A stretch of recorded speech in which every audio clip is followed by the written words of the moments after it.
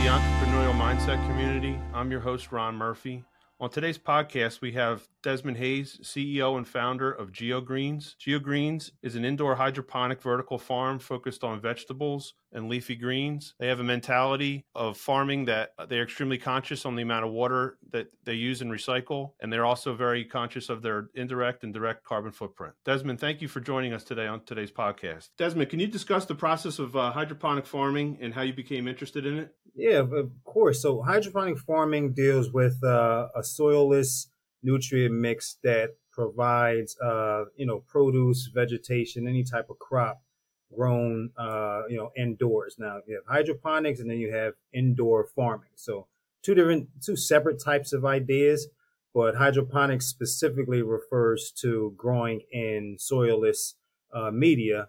And again, going back to vegetables, microgreens, leafy greens, some of the other crops out there that I'm sure a lot of people are familiar with, but we stick more so with produce and providing to the community and going in that direction, specifically with food deserts and food insecure locations, locations, statewide that really don't see a great product from different areas for whatever reasons, whether it be just location, access, availability. So we try to fill that gap and provide it to the locations that desperately need it, and just try to get it out to them as soon as possible.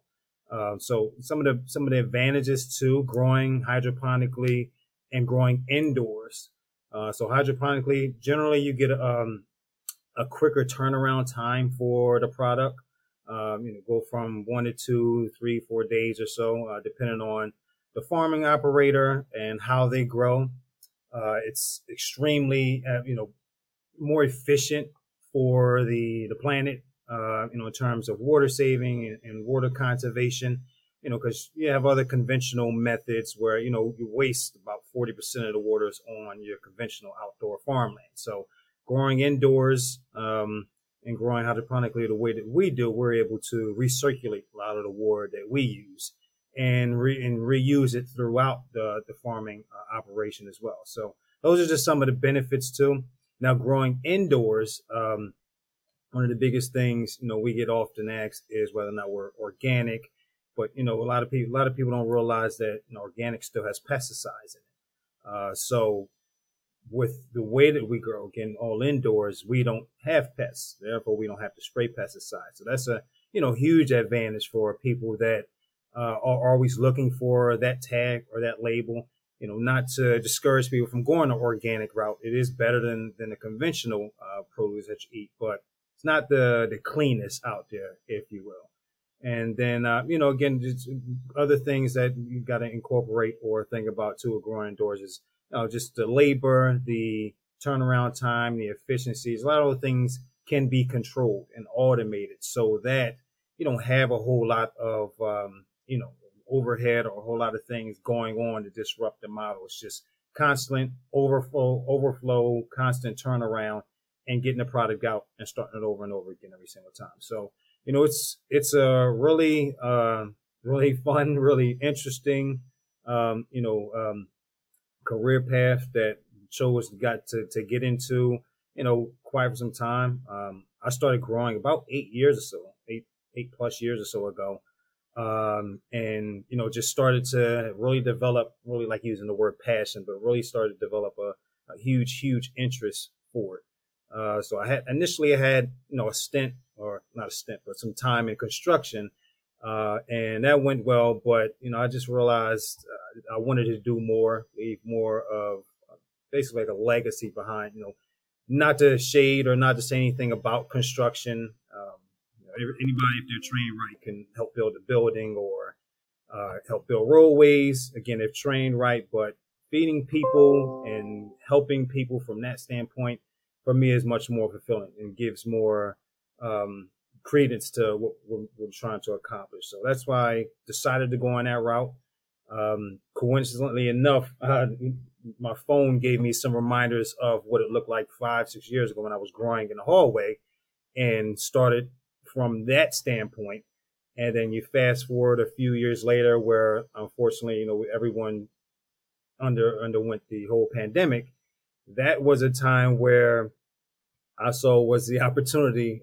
Sure, not everybody would agree. We saw the opportunity to take that leap because, I was realizing that instead of constantly working for somebody else at that time, if I put that same amount of time, we were all stuck at home, by the way, until GeoGreens and the company, I know I could make this thing work. And surely enough, and fortunately enough, was able to take that leap, find a location after several weeks of grinding and blood, sweat, and tears, being able to get it up to working operation, basically.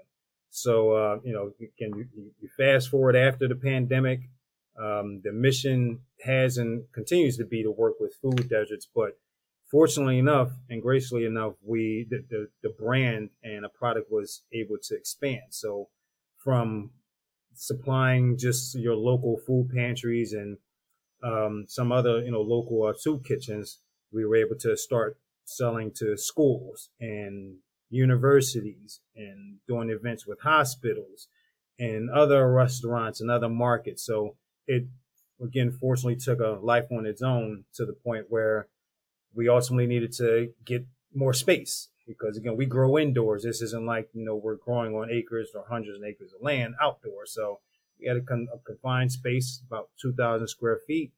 Was producing about a ton of produce a month in there. But while that sounds like a lot, after you start feeding that many mouths, just one school or one school district alone, that's taking all the product. So we needed to scale up and find another location. And that's what we are in the process of doing right now. Fortunately, hopefully relocating. I appreciate you sharing that. You talked about your kind of entrepreneurial inspiration. You were working in a job, you identified an opportunity, you identified a need that you saw within your community and the surrounding area. Can you talk a little bit more about how that kind of developed? I know your background, just from us talking previously and reading on the website, you have a engineering background. And how did you come about really identifying that? Was it one instance, or was it just in talking through people? How did you develop that passion for growing, indoors and trying to find alternative ways to farming? Yeah, I mean, my background is, architecture, engineering, and environmental science. So the first two was me being just being aggressive, graduating college and knowing I need to hurry and get a job and start paying these loans and blah, blah, blah. The third one was, acquiring that master's with a hunch, knowing that people were becoming more environmentally conscious, more conscious on what they were eating. So I had fortunately a hunch that industry was going to take, increase and have a great trajectory going on the next 5, 10, 20 years or whatnot. And fortunately I was right. So I continue to self-educate myself on environmental issues, things that were happening across the globe, things that I might be able to make a bigger impact on. And I came across just different levels of sustainability, tasks, different types of books. And again, just kept reading, taking classes. I took a class in California on recycled water, took a class over here in New Jersey on renewable energies, and nothing was really grabbing me, grabbing my level of interest. And, I started, again, just continued to read, came across something called sustainability goals and started to see the commonalities in those sustainability goals. And what I saw was water conservation, deforestation, carbon footprint, and hunger. There's 16 goals, and however you want to look at it, they all, to some degree, some capacity, relate back to those things. So I started trying to decide, okay, what could I do to not attack every single one of those goals, but try to just make a dent in as many as I could. Came across architecture, came across agriculture, and came across water conservation, and I put them all together, and I came across or decided to reach in and get more ingratiated into hydroponics and vertical farming. And to me, those help to again, scratch the surface on each one of those items as much as I possibly can, as much as GeoGreens possibly can. Again, it attacks every single one of them, and I'm feeding the community and really helping towards a global issue, but more specifically as it pertains to New Jersey, a statewide issue with the food deserts and whatnot. So I feel like I'm doing a pretty decent job and sticking to those ideas and ideals and moving forward everything. Could you talk a little bit about the climate in the state of New Jersey, about how receptive they are to your process and to your product and things like that? And are there any challenges currently environmentally or legally that present itself in New Jersey? Well, in New Jersey, but also nationally and internationally. I mean, the idea of indoor hydroponics, or CEA, controlled environmental agriculture, is what the acronym for it is.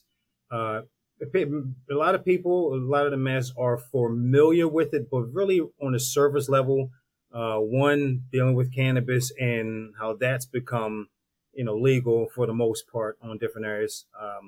And then, a lot of people are familiar with it on a hobbyist level. But when it comes to what we're doing and how we're doing it, it's not, a widely known idea. It's really just, again, just scratching the surface. So there's a huge educational factor that comes with what we do and how we're doing everything. And, we take on the challenge. That's why we offer tours. That's why we want field trips. That's why we, offer more agencies and more people to come so they actually can see the benefits of what we're actually doing. Fortunately enough, we work very closely with the NJEDA. We've been able to take advantage of several different, financial opportunities and programs to help us continue to grow and fill the location. Other agencies that we're working with as well are starting to jump on a wagon and want to be a part of the hydroponic idea and the CEA industry. A lot of people, a lot of agencies just don't know how to. Unfortunately, a lot of the bigger size companies just within the last year went bankrupt. Like 6 of the top 10, these are massive indoor farms, went bankrupt. Now, for whatever reason, that doesn't obviously point a great light on the smaller / medium sized guys like myself, because now it makes it more difficult for us to raise capital and continue to scale up. So that's what I want to say is the biggest challenge right now. Almost every turn, there's a challenge as an entrepreneur as you're growing your business. But I want to say the biggest challenge and the longest challenge as of right now, in my experience, has just been raising capital, especially as a minority and especially as a young company, because, you either have to, have a lot of capital or born into a rich family, have a lot of, collateral, or, have just an immense amount of sales, which, really don't work for a young company. I can speak first and forehand that I've talked to different investors, banks, CDFIs, and run into a lot of the same hurdles every single time. I'm asked a question or asked to provide something, and it's provided, and then there's something else. There's another obstacle. Then that's provided. Then that's provided. Then that's provided, and it's just that constant roadblock. So it's almost as if certain financial institutions don't want to provide money unless they know it's a home run. It's a growing business, so it's hard to cross off every single thing on their list, or check every single box on the list that they're looking for a growing company. So I'd say that's the biggest hurdle for myself right now. Yeah, you talked a little bit too about getting started and some of the challenges there. What advice would you give to somebody just out of college, or maybe just developing an interest in hydroponic farming in your area? What advice would you give somebody on how to get started, or how to educate themselves on your field? I'm always encouraging, younger people and older people that want to get in the field. I'm approached by different walks of life I want to say at least twice a month about wanting to open their own farm or how can they get started and what do they need to do. And there's always several things that you need to check off and make sure you're aware of. Just for example, knowing what you want to grow, knowing who your demographic is, knowing who your audience, who you're selling to, how long does it take to grow, what are your cost of goods and expenses going to be if you're doing it indoors, if you're doing it in a greenhouse, or if you're doing it conventionally on a farm.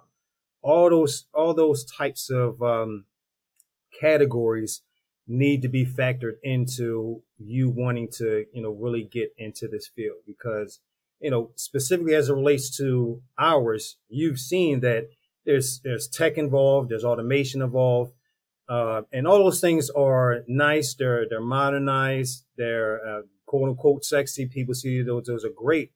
But me telling someone else, I let them know that you don't need all the bells and whistles. If you know that you're going to be still very active in the farm, then you don't need to, hire 30 different people or have different automations or different things in place, equipment, if you're still going to be active in it. You don't need to have every layer of your farm, driven by technology if you're going to be there. That's one of the biggest things that a lot of farmers make the mistakes on. They try to put a lot of money into things that they don't really need to. And as a result, they don't really understand. They don't really get or understand the process of farming. They're wasting away money. And now they're essentially, unless you have this money in your pocket in the bank, now you're even more in the red because you spend all this money up front versus putting it in places where you could have put it or efficiently kept it for later on. So that's my biggest piece of advice for people that want to get into it. And then, the second part of it, Ron, is that at the end of the day, I'm still a farmer. This is still farming. So there's going to be physical labor involved in this at some point in some fashion. Don't get into this field if you think everything is just going to be tech driven and you don't have to, lift the muscle or anything like that. You do still have to put the blood, sweat, and tears into this field because, again, it's farming. It's only so much you're going to be able to make off a head of lettuce or some basil or tomatoes and so on and so forth. So you have to have a good amount of product. You have to know what you're doing. All that R&D you have to be done so that once you open those doors, you're growing, it's going out, you're growing, it's going out, and then you're repeating that process and you're seeing those sales and everything come in because, when it's great and everything's flowing, you are the one that's receiving that, that adulation and that all that congratulations and everything. But when it's bad and it's suffering, you have to put up with that as well. So my biggest piece of advice for people that are just trying to be entrepreneurs is this isn't a fad. There's a lot of trends and fads that are constantly happening, social media all the time, everywhere, where you see people nowadays, I want to say over the last 2 years, oh, I want to have my own business. I want to have my own. I want to do this. That's great. I'm always encouraging that. But this isn't a fad where you can come in and grind for a week and think everything is going to be fine afterward. If you're opening your own business, you're doing this yourself, you're putting your savings and 401k and pension, all these things into it. If it goes down the toilet, everything goes down the toilet and it's on you. So you want to make sure that you're 100% vested in going into this entrepreneur direction because once you're in it, you're really in it. That's so true. I mean, people don't see that part of the entrepreneur. You see the newspaper articles, you see the magazines, you see social media posts and stuff like that. And most of that stuff is the positive. It's the trials and tribulations, what's underneath the iceberg type of thing that goes into it. And to your point, you got to take the good and the bad, and you got to learn from the bad, keeping yourself, like you were saying, there are days where you feel like you're being rewarded for your hard work, but there's also days where it just feels overwhelming. But again, you just keep that level mindset and you keep that, eye towards the future and eye towards what your goal is. That's kind of what keeps you going. Yeah, I've heard different things. I've tried to pull motivation and pull energy from everything I possibly can to keep going. And I've heard one of the best things. You have to work hard to be lucky. Like you have to work hard to be in the right position with some of these things. Giving yourself that opportunity. It's all preparation, right? It's like if you're not prepared for that opportunity when it comes and you haven't put in the work for that opportunity, uh, but prior to the opportunity, then you may miss it, or you might not be able to seize it and take advantage of it when it comes around. So And then it's just the one other thing, I just heard this probably like 2 weeks or so ago, and this one has stuck with me real good. I've heard a gentleman say, you think the price of working hard is high. Wait until you get that bill for regrets. So now I'm like, okay, I gotta keep going because I don't. I'm knee deep in this now, and I wanted to do this. So again, I'm not looking backward. I want to continue to look forward because I don't want to, obviously regret anything that I'm doing with GeoGreens. So I'm constantly pushing and pushing for that. that's really inspiring. And people talk about purpose and having a purpose. Now you've started, you're working towards your purpose, and that's what drives you every single day. You talk about, you can hear from what you're saying, the research you put in, the work you put in. You've gone to different avenues for funding and learned from all different sources, and but that's what it takes. And I don't know that everybody always sees that part of the entrepreneurial path is how much goes into it. And when you do finally deliver on your product and you do find that customer base and you're starting to roll with it, that's not just an overnight thing. That's an accumulation of a lot of long days, a lot of hours, a lot of work that come into it. And that's really inspiring, Desmond. Thank you for sharing that. In terms of your facility, just to kind of switch gears a little bit, can you just kind of take us through a day of yours in the facility? You talk about some things are automated, but there's a lot of manual work that goes into it as well. Can you just kind of take us through your process on a normal day? Yeah, I was going to say I'd be doing a disservice by saying today I'll take you on a week journey. So again, because of how things are set up, and we had instrumentation and equipment installed, it doesn't our facility doesn't require a heavy amount of manpower in there day to day to day. Throughout the first half of the week, nobody is there because there's no need for me to hire people to watch plants grow. So I'm there essentially, just making sure there's no leaks. The plants are being fed, and the way that works is basically we're growing vertically. They're built on stacks. So essentially, water is being pumped up to the top and it trickles back down to the pump and constantly recirculates within these trays. Plants are growing in these, basically oversized trays. So the water constantly circulates. Within that water, there's nutrients. So as long as the plants are getting that amount of nutrients, as long as the LED lights are on, as long as the environment is conducive to the plant growing, which means the airflow is sufficient, the humidity is at the correct levels, the cooling and heating is working to where it needs to be, then again, there's no need for manpower to be there just to watch the plants grow. So I'm there again for the first half of the week, simply just making sure all that's working the way it should be, and following up with customers and making sure deliveries are getting there when they need to, or pickups are happening when they're supposed to.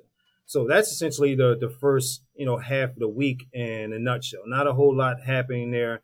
And then the latter part of the week, after the plants have been in their position for a few weeks or so, my staff comes in and harvest, clean, and then basically reseed or sow new plants into those trays again.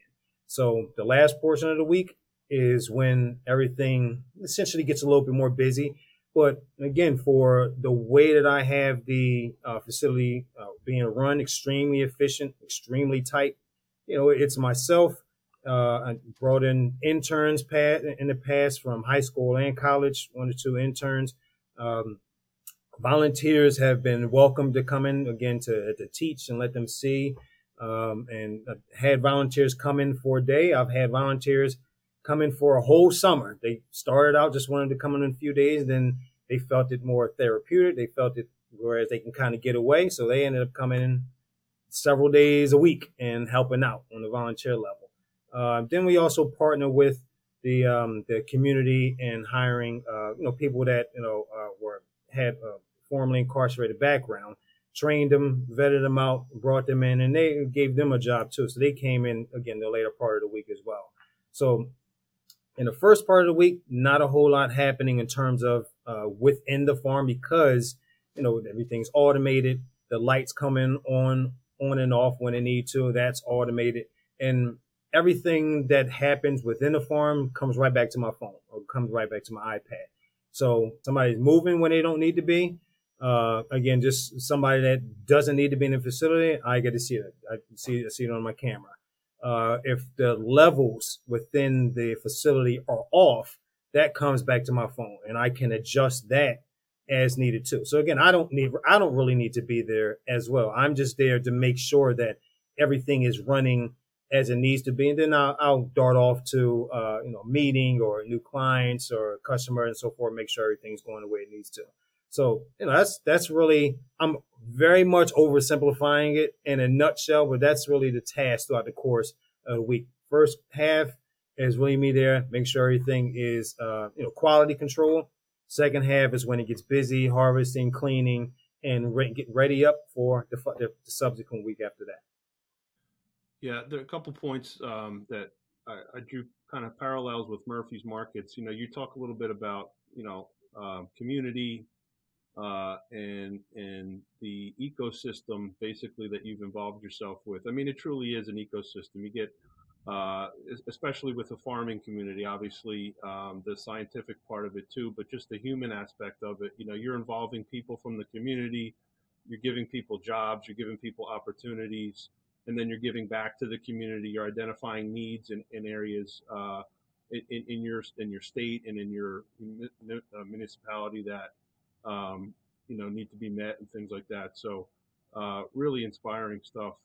Can you just talk briefly about any growth plans that you guys have with GeoGreens and your facility itself?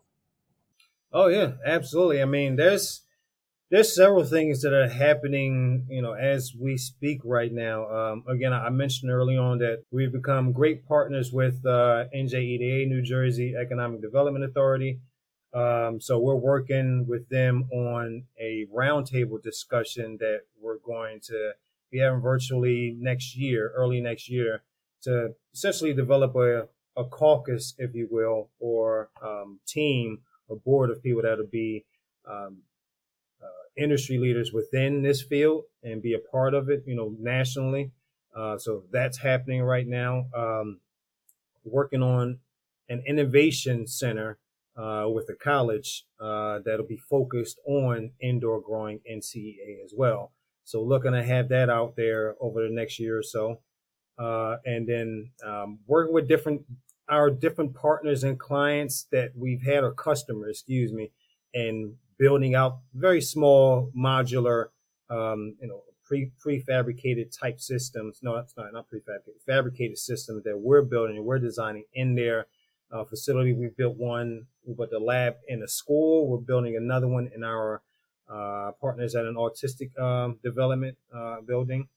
And then GeoGreens, our location, we're building for everybody, but we got to get ours scaled up too. So now we're in the process of potentially relocating our facility to a larger facility in South Jersey, where we're going to go from 1 ton of produce to upwards of around 4 to 5 tons of produce or so.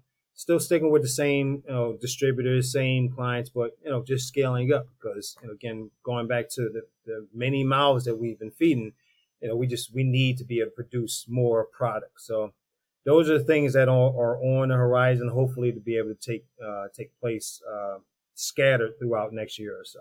Where can our listeners reach GeoGreens? How can they engage with GeoGreens and your business? Oh yeah, sure. I mean, I take random calls, I take random emails, but they can find all the information on our website, geogreens.org. We're always vested in LinkedIn for different contexts, different things that are happening within the industry, and obviously we will be on Meta or / Facebook and Instagram too under GeoGreens. So anybody, I'm very easily accessible for questions or just some feedback or some levels of expertise that I can offer. And within reason, I don't give all my secrets away, but within reason, just talking to just the general public and let them know obviously what we do and offering people to come by and check us out. Desmond, thanks so much for taking the time to discuss today on the podcast. That's all the time we have today for the Entrepreneurial Mindset Community. I'm your host, Ron Murphy. Join us next week for another interesting podcast. Thanks for having me, Ron. Take it easy, buddy.